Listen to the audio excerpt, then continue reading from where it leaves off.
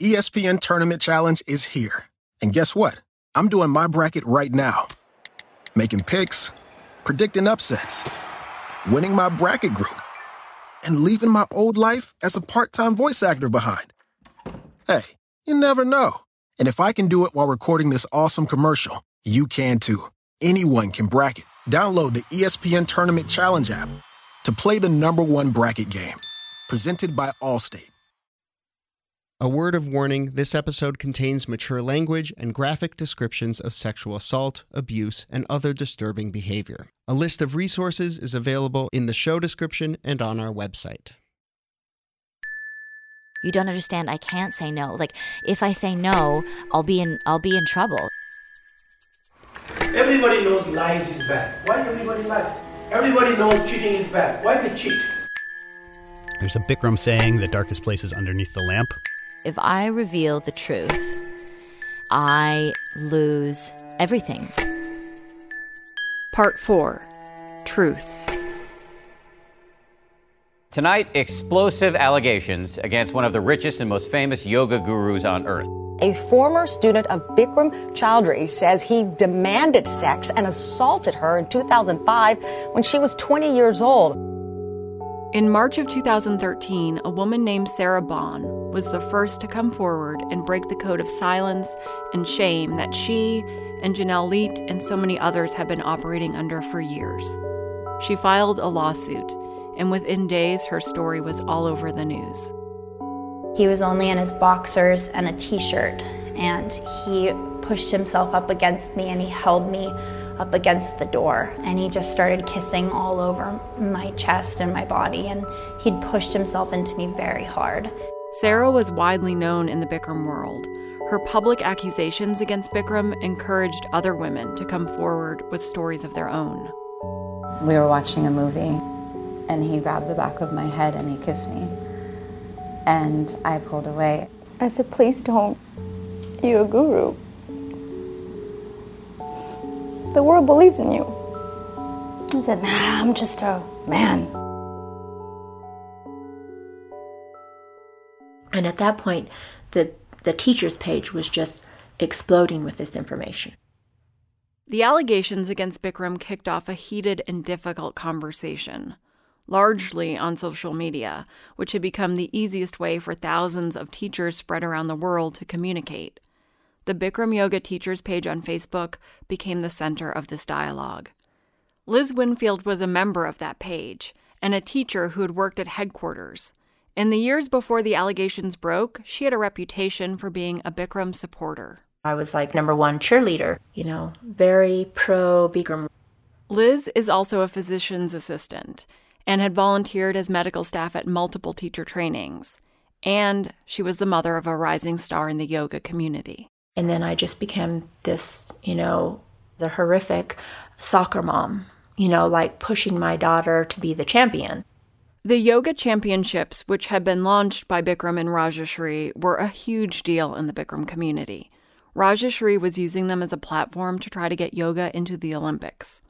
Liz's daughter had won the competition in 2010, and her coach was Sarah Bond, who had competed in previous championships herself. Sarah would always say the same words. She would say, I didn't win the championship because I refused to sleep with Bikram. I wouldn't sleep with him. Liz kind of brushed it off and never pressed Sarah for any more details. I had never questioned Sarah on what she meant by that. I was more like, okay, you're my daughter's coach, and let's just coach my daughter because I really want my daughter to win the championship. When she read Sarah's complaint and learned what had really happened, he crawled on top of me. He put his hand on my inside of my thigh, and the other hand he wrapped around me, and he was holding me there. Liz was overcome with shock and guilt. I called her and I said, oh my God, Sarah, I'm so sorry I didn't ask you more what you meant by this. You wouldn't sleep with Bikram. He forced you. He was forcing you to sleep with him. The scales had dropped from her eyes, and she wanted to make sure that everyone in this community heard Sarah's story. I just was like, I'm going to post this. I'm going to post this on Facebook because this is just not right. Liz wanted some kind of justice for Sarah, but a lot of the other people posting in that teacher group blamed Sarah, the victim. Everybody's like, how could she do this? And, this is her fault. And she was in the room herself. A lot of people argued that Sarah put herself in that position. She went to his hotel room. Never mind that his hotel room was also his office and his center of command at teacher trainings. She should have known what she was getting into by being alone with Bikram. And besides, people wrote, this has been going on forever. And then that was the common comment on this teacher's page. Well, we all know this has been going on for years. If you're actually able to say that, that means you know something's wrong. So how could you say that and then still blame the girls? And I've basically still tried to teach a Bikram yoga class after Sarah's document. And I could not get the dialogue out of my mouth during this class. It was so hard for me to teach this. It was my last class. And I was like, I can't do this. I can't repeat verbatim Bikram's words or his dialogue when I know what has gone on. And at that point, the teacher's training page was just vicious towards me. Like, I had gone from being this, respected member to now I'm the number one enemy of the Bikram yoga world. This was all happening fast, in a matter of weeks, in the spring of 2013. And instead of waiting for Bikram to excommunicate her, to find herself kicked out of the official Bikram yoga pages, Liz went ahead and banned herself. She was not going to be silenced. She was going to make sure that the entire world could see what was happening. And I just went back and said, I'm done with this page. I'm leaving this page. I'm not any longer a Bikram yoga teacher. And from now on, I'll be posting all this information on my main page. Liz brought the private conversation from the teacher's page and made it public on her own. She was going to document everything. When she got a call from headquarters, Bikram's going to sue you. She'd post it on Facebook. And I would say, oh, today I got a call from headquarters. And, a teacher told me Bikram's going to sue me for slander. She wrote about everything that was happening unfiltered. And when she'd had enough, she posted a long manifesto to the community. It was kind of like, this is my official statement of all of this. And I addressed everything. I addressed Bikram in that. I addressed Rajashri in that. I addressed the senior teachers in that. And then I addressed the yoga studios on a whole. They're still sending students to teacher training. And Bikram's still making like $4 million twice a year. And what is a studio's obligation to sending a girl to teacher training? Like if you send a girl to teacher training and she gets raped, that's going to be on you because now. All of this is public information of what's going on. And studio owners didn't like that at all. But it started to have an effect. For every person that was openly bashing me on Facebook, then it just became a cascade of events that was happening, and I would be getting private messages of this happened to me. These messages were stories, other victims reaching out to Liz to share their experiences with her because they felt like she was the only one listening, the only one who truly cared. They were messages from people who had heard stories, some they'd held onto as secrets for decades, about assaults and attempted assaults and unwanted advances Bikram had made against other women. Liz followed up on every message and tip she got. I remember it almost became like so much, it felt like a full-time job. And through the course of that, more girls would come forward. And one of them was Jill. My name is Jill Danielle Lawler. I went to Bikram yoga teacher training when I was 18 years old in 2010, Las Vegas. Taught for many years, and also I am the sixth woman to come forward with allegations against him regarding sexual assault. Jill's the young woman from Canada who loved this yoga more than anything and had gone to training convinced of this.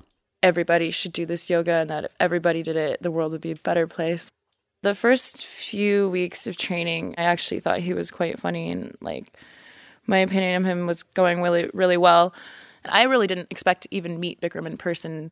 There were some 400 people at her training. Jill understandably expected to be nothing more than a face in the crowd. But then an opportunity presented itself. I befriended someone who was really close to him, which kind of led to the downfall of everything. Jill's new friend was one of the young women Bikram was always calling on to massage him during lectures and movies. And one night, several weeks into training, as all 400-plus trainees were sitting in the lecture hall waiting for a movie to start, Jill's friend started complaining about how the night before, after all the other trainees had gotten to go to bed after the movie, she had been forced to stay and massage Bikram while he watched another movie. She was exhausted. And I'm like, can't you just tell him that your fingers are tired? She was like, tell him that my fingers are tired? Are you fucking kidding me? No, that's not an option. Literally as a joke, I said, I would do it for you, but I'd never given a massage in my life. I wasn't serious at all. And then she suddenly was like, really? You would do that for me? And I was like, oh God, fuck. And at that moment, Bikram walked over. He comes over, points at her, and he's like, you, over here. And she's like, Jill wants to massage you today. And I'm like, I never saw that. What the fuck? Sometimes your whole life changes, and you're not even aware it's happening. It happens so innocuously, you become an unwitting participant in what's about to unfold. Jill didn't seek out the opportunity to massage Bikram. She didn't even want to do it. She was pressured into it. When she made her way to his chair, her biggest fear was that she wouldn't be good enough. Her guru would be disappointed in her, and that she would be humiliated in front of all her fellow trainees. It was a very surreal experience. I basically felt like I had just met my favorite celebrity, and not only that, but I was massaging his feet. At that moment, it was really fucking cool. That feeling didn't last long. During the next late-night movie, Bikram once again called on Jill out of 400-plus students to massage him. But this time, he was different. He started trying to force himself, his hands, in my shirt and in my pants, and it was really fucked up. I, bolted out right in the middle of the movie, was on my way, crying, didn't know what to do. I was going to go back to my hotel room, but then I stopped and was on this bench, and I remember two other trainees following me and being like, what happened? Why did you run out of the room? So I was like, you guys are probably not going to believe me, but I swear to God, I swear on my life that this just happened. Bikram just tried to do this. And I remember being a bit shocked that their reaction was like, oh, yeah. Yeah, we've heard that's, stuff like that happens sometimes, but just try to ignore it. They weren't fazed, whereas I literally felt like my world had just been destroyed because I didn't think that he was a bad man. Jill called her best friend back home. I remember telling her I didn't know what to do and that I didn't know if I wanted to be at the training anymore. But at the same time, I knew that leaving the training would mean losing this amazing community that has been the best thing that ever happened in my life thus far. Jill didn't leave, but she still didn't know what to do. So she went to class the next morning, and then she went to his lecture the next night.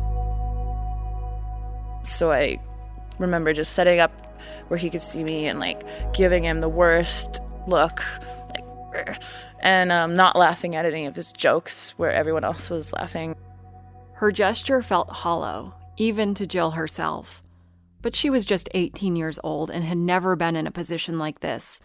And she needed Bikram to know he had done something wrong, or to know that she knew he had done something wrong. And then after that lecture where I was doing that, he snuck up to me basically, and he took me outside and gave this crazy intense apology I'd never heard before. He said he couldn't sleep and that he couldn't eat because he felt so bad. He said in 50 years that's never happened. He said, I was just think that you're so incredibly beautiful that something came over me like a drug and I was drunk. I felt like I was drunk and couldn't control myself.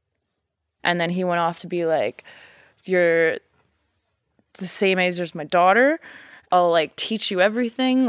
And then of course, adamantly over and over again, don't tell anyone, don't tell anyone, don't tell anyone, don't tell anyone. He was like a little boy begging for forgiveness. Jill had two choices. If I leave training, I'm losing everything. Or I could just take this apology that this like pathetic man is like crumbling in front of me trying to say sorry and that'll never happen again, and just accept the apology and continue with the training. Jill accepted his apology. She stayed at training. And it kept happening. Bikram kept calling on her to come to the front and massage him during movies and lectures. This time he was trying to get me to do stuff to him, and like, since the first time it happened, I felt like I caused such a scene. I was afraid to do the same thing and jump up and run out, because at that point, I felt like that would piss him off. I felt like if I did anything to blow his cover, he would get mad. Bikram had all the power in this situation. He made Jill feel like if she did anything wrong, he would expose her and kick her out. And she'd already seen that if she told her fellow trainees, they would just shrug and tell her to stay away from him. So I kind of just silently like let him do these things, and it was really shitty. Then it all got so much worse. About a week later, at the end of a lecture and a movie, Bikram ordered Jill to come up to his hotel suite to give him a massage. I was too scared to say no. So I went up to his room with him. This is the same Las Vegas hotel suite Janelle Leet spent a sleepless night in.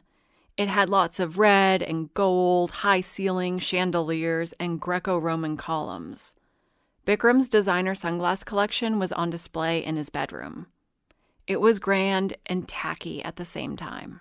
And immediately after we got inside, he started trying to force himself on me.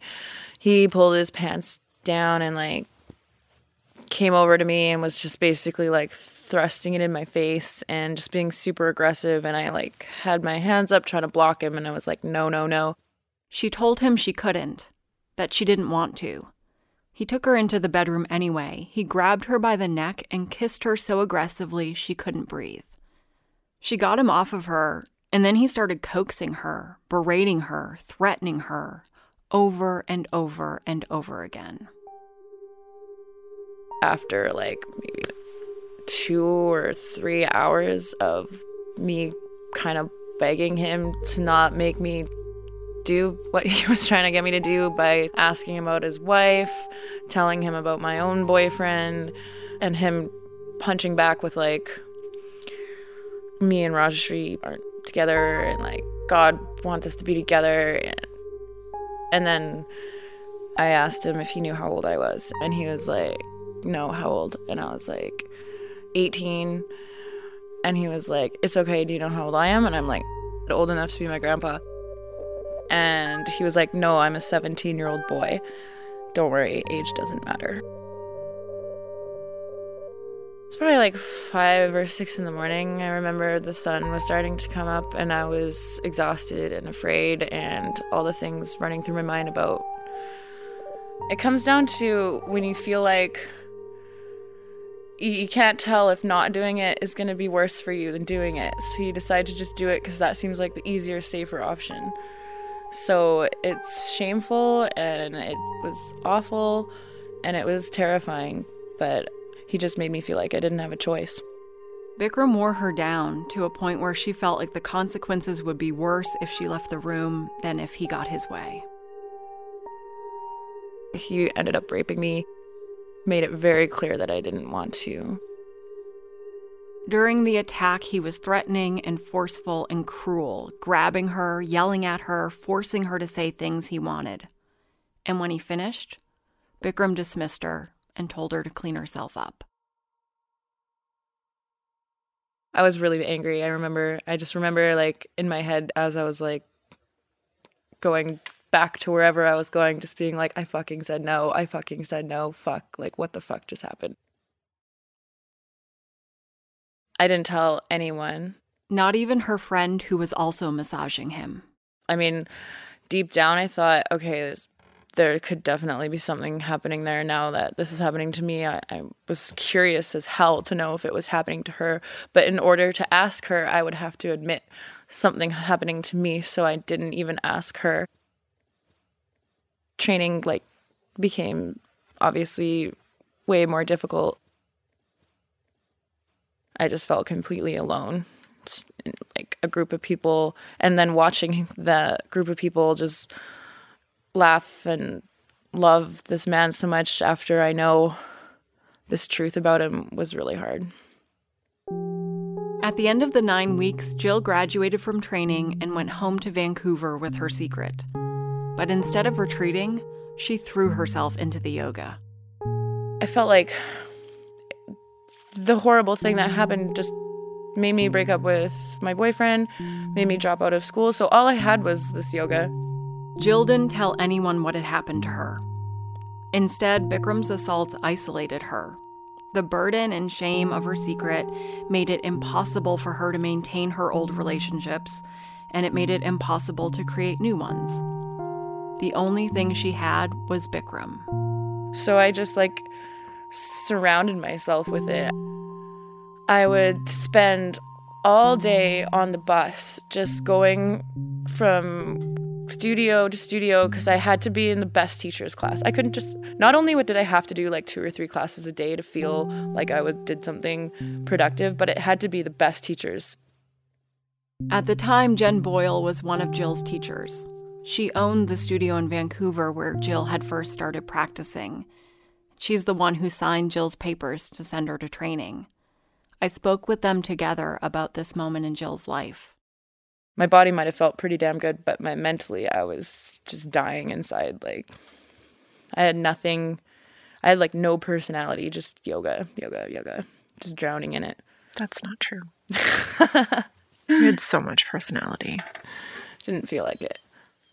Yeah, I wouldn't imagine, but just from the outside looking in, you were you were admirable, you were respectable, you were an incredible role model for the students, Jill. Thank you. And I did enjoy teaching despite everything. I did love teaching, and I did feel like I taught a good class and helped a lot of people. The students who had young daughters would want their daughters specifically to come to Jill's class because they admired her so much. I didn't know that. Oh, yeah. Yeah. Jen had no idea what had happened to Jill at her training. No one did. And every day Jill kept her secret, she was getting worse. The other thing that Bikram would do a lot is body shame women, all the time, very bluntly. During my training, he would call me fat, and I never had a lot of confidence growing up, but I had never really felt fat before. Especially since I started doing the yoga, I had lost maybe 5-10 pounds, and all my friends and family were saying I'm in the greatest shape of my life. So suddenly I'm being told that I'm fat. So I remember basically after breaking up with my boyfriend and dropping out of college and feeling ashamed for everything that's happened in general, I just got really sick. I developed an eating disorder. I thought that if I went back to training and I was really sick, that he might realize that he fucked up and did something wrong, and maybe he would not do it or something.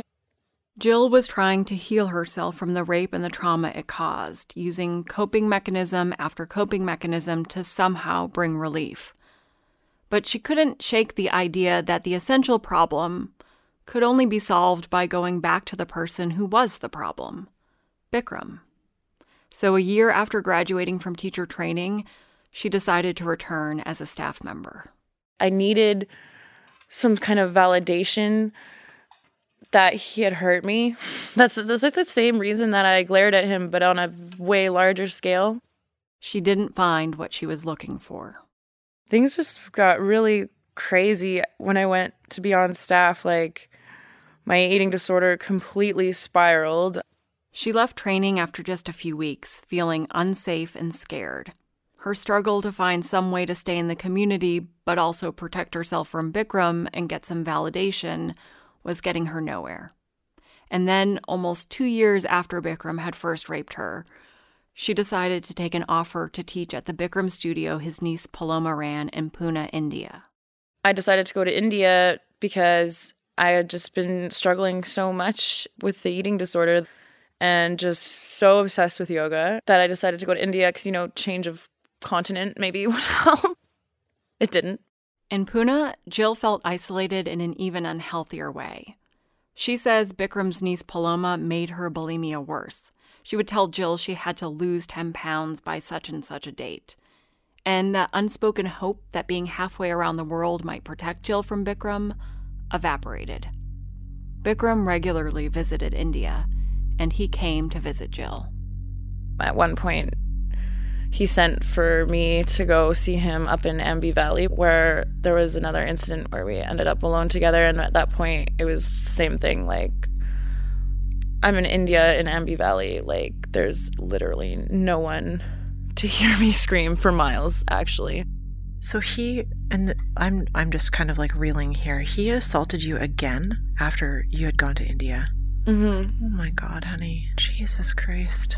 Yep. I didn't know that part. I'm sorry. Oh, it's okay. I mean, it's not, but... Well, no wonder when you're saying, like, I needed to feel safe from him, like, it's like 100, like, very literal. Yeah. Yeah. So at that point, and that was the last time that I ever dealt with that, because about a month later, Sarah Bond came forward. Jill heard about Sarah while she was still in India, and almost as soon as she'd finished reading Sarah's complaint, her phone started ringing. Bikram was relentlessly trying to call me.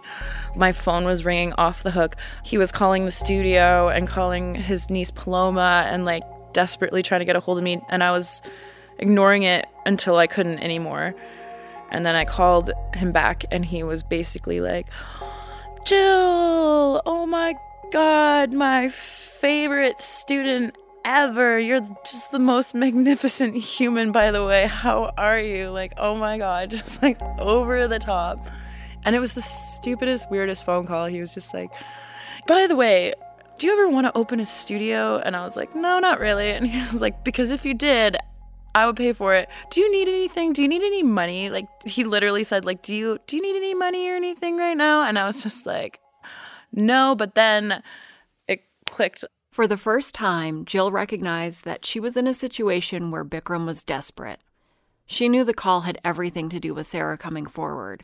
She knew he was trying to manipulate her into silence. And she knew she was in a position to ask for anything she wanted. And all she wanted was to get the hell out of the situation at last. I was like, I don't need any money, but turns out my dad's really sick and I gotta go home. And he was like, no problem. At this point, Jill called her family and broke her silence. She told her mother everything that had gone on and that she was coming home. She insisted not to let him pay for the flight. She flew me home. Jill's mother didn't want her daughter indebted to the man who was the cause of her pain. Once Jill was away from Bikram, the fact that Sarah Bond had come forward really began to sink in. Reading that complaint was obviously groundbreaking, because up until that point, even though I had a feeling like I can't be the only one, I still didn't have any way of knowing. So when that came out, and especially reading that some of the things he said to her or incidences she had with him were word for word the same. You are so beautiful. I felt drunk. I couldn't control myself. My wife is such a bitch. I can make you a champion. Nothing like this has happened in 50 years. God wants us to be together. Like, I know you from a past life. Like, you don't just say that to, like, when someone says that to you, you don't automatically assume that they say that to everyone. But then it's just proof that it's a game. That it's a game he's playing. In some ways, knowing she wasn't alone was the validation Jill had been seeking since her assaults began. But in other ways, it made her feel more alone than ever. Honestly, reading Sarah's complaint made me feel pretty shitty. And that's because she fought him. You can't see my quotation marks, but fought him off. Whereas I didn't. And it made me feel like I was, like, weak and that it was my fault and stuff. If anything, Sarah's complaint made me want to stay more silent. But Sarah's complaint wasn't the only one.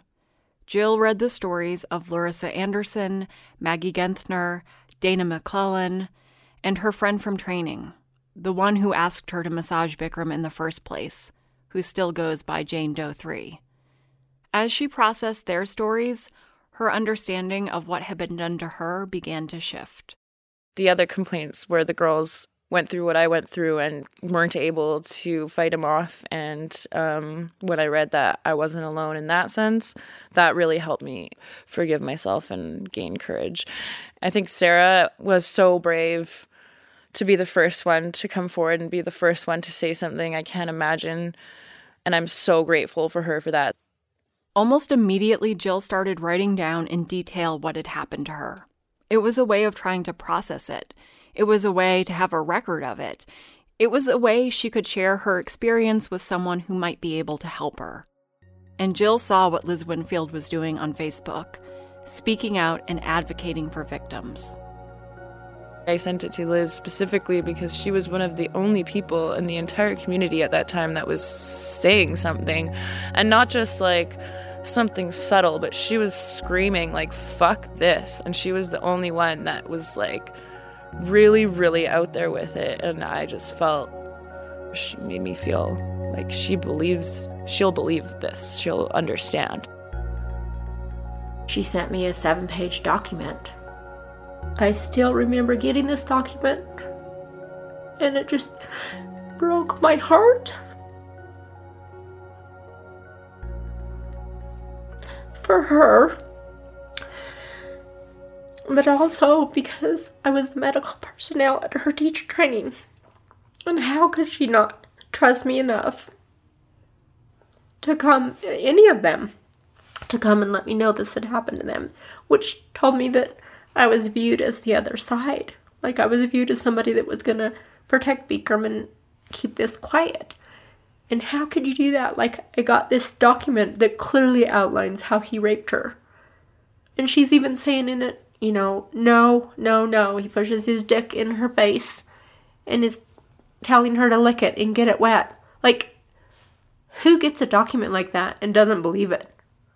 Like, after reading Sarah's document of what he said to her, and then reading Jill's document, but the same words he's using on these girls, that and Jill's 18 years old, and this happened to her in her teacher training. Liz not only recognized the pattern in Bikram's behavior, she also recognized that a young woman was confiding in her about having been raped. She went straight to the police. Oh my God, this is a crime.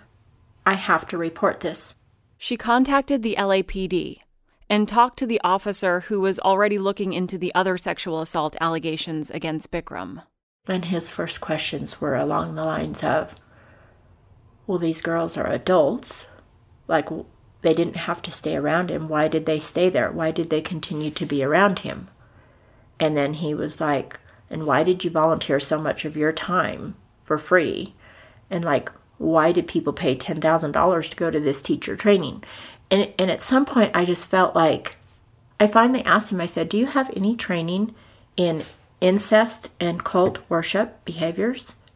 Because when you look at the Bikram yoga community as a whole, and you go back to the comment that I said, Rajeshri said on day number 1 of teacher training, we're your family now. Okay, so if this community is Jill's family, is Bikram her father figure? Yes. Is that like incest? Yes. And when you look at incest patterns, you look at how they groom the person, and the person starts performing for the behaviors of attention, and then they start the sexual assault. It's all part of that pattern of incestual relationships. And then the person that is the victim is actually the one who feels guilty because they somehow didn't stop this, but they had no wherewithal to stop it. People are convinced that you're lying if you go back to your attacker. But there's a lot of reasons why someone would do that in a marriage or a father-daughter relationship. And that's kind of what this felt like to me. Was he was like almost like a family member. So I didn't want to destroy the family. And you look at that in the context of the Bikram yoga community. This is their guru. They loved him. I loved Bikram at one point. Like, you're so caught up in this energy and this love and this community and this little bubble that you're in that you love this person. And then at some point that love turns into like a security because you're in the community, you have security, you have a job security. And then you're abused, and then you're confused, but you have to stay there because that's where your money is, that's your false sense of security, and that's your love. So that your love becomes fear, and then becomes you're convincing yourself that you'll just stay because you love the community. Ultimately, the LA District Attorney did not press charges in any of the cases. The LAPD have not responded to any of my calls or emails, and the LA District Attorney, through a spokesperson, has declined my request for comment or interview. The more Liz learned, the more of her time became consumed with phone calls and emails, letting other community members know the stories that were surfacing. These conversations started to push members of the community to rethink moments from their time with Bikram, to see them in a new light. When she told studio owner Tiffany Rhodes Friedman about Jill Lawler, it immediately reminded Tiffany of something from her own teacher training. Towards the end of training, there was a time that all of the staff came around during our posture clinics. We were all exhausted, and they said, listen, if you get one person from each group to volunteer to go to Bikram's hotel room and massage him, everybody else can have the night off. And I remember turning to a young girl who was a masseuse. And I was like, won't you please do this for us so that we can sleep? So when Liz read me this story of this girl who went to his room, and sorry, it's so hard to think about this and think about my behavior in it. But I instantly, when she was reading this, thought about, begging this girl to go to his room. And I just thought back to that moment and thought, oh my gosh, I would never in my right mind, had I thought any of this would have happened, would I ever have sent anyone into his room? I would have said, no, absolutely not. No one from our group is going. I am a strong woman who has stood up to so many bullies in my time, and I'm powerful. I own a studio. Like, why on earth would I have ever done this? After hearing Jill's story, Tiffany reached out to the young woman she had begged to go to Bikram's room. Thankfully, that woman says she was not assaulted. But all of a sudden, there were a lot of people in Tiffany's situation, trying to process what they may or may not have seen, what they may or may not have turned a blind eye to, and what to do with this knowledge that Bikram was accused of raping and assaulting at least half a dozen women. Bikram Choudhury's success story now being threatened. Lawsuits filed by a half dozen women claiming he sexually assaulted or raped them. It seemed to me that there were three camps. We very, very quickly were divided into three camps. Eric Jennings, the teacher and studio owner from Decatur, Georgia, watched as his community reacted to these revelations. There was a group of instructors, and I would even go so far as to say acolytes and followers, who side with him with blind obedience, and they believe everything that he says, and they believe that he was being defamed and misrepresented.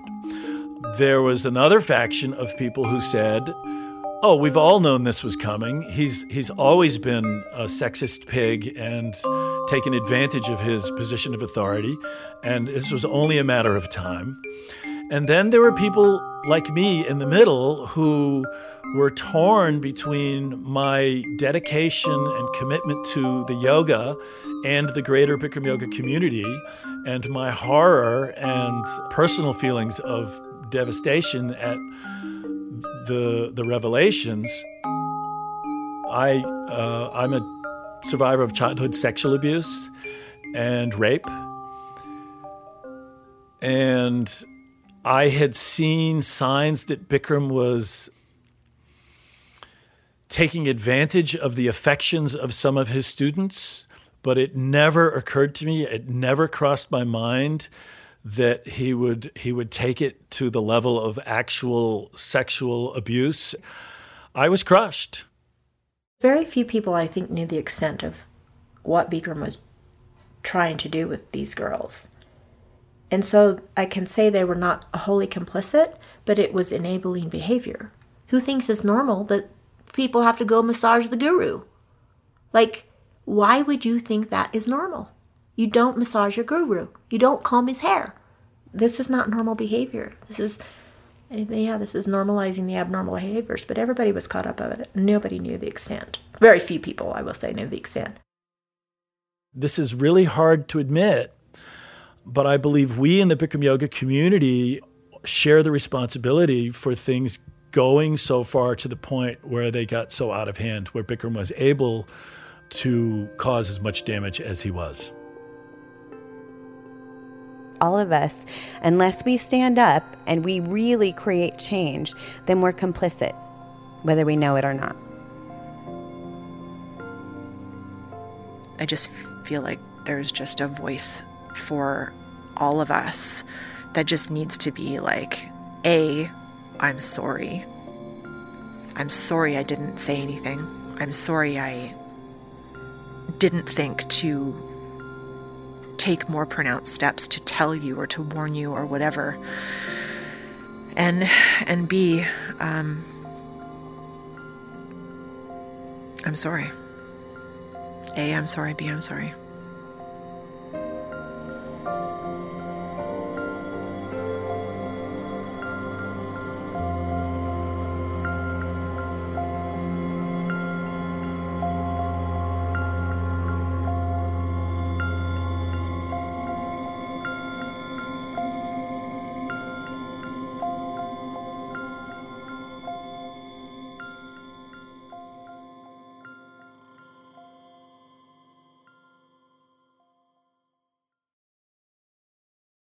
If you or someone you know has been subjected to sexual assault or abuse, and you would like more information or support, RAIN's 24/7 confidential National Sexual Assault Hotline can help at 1-800-656-4673.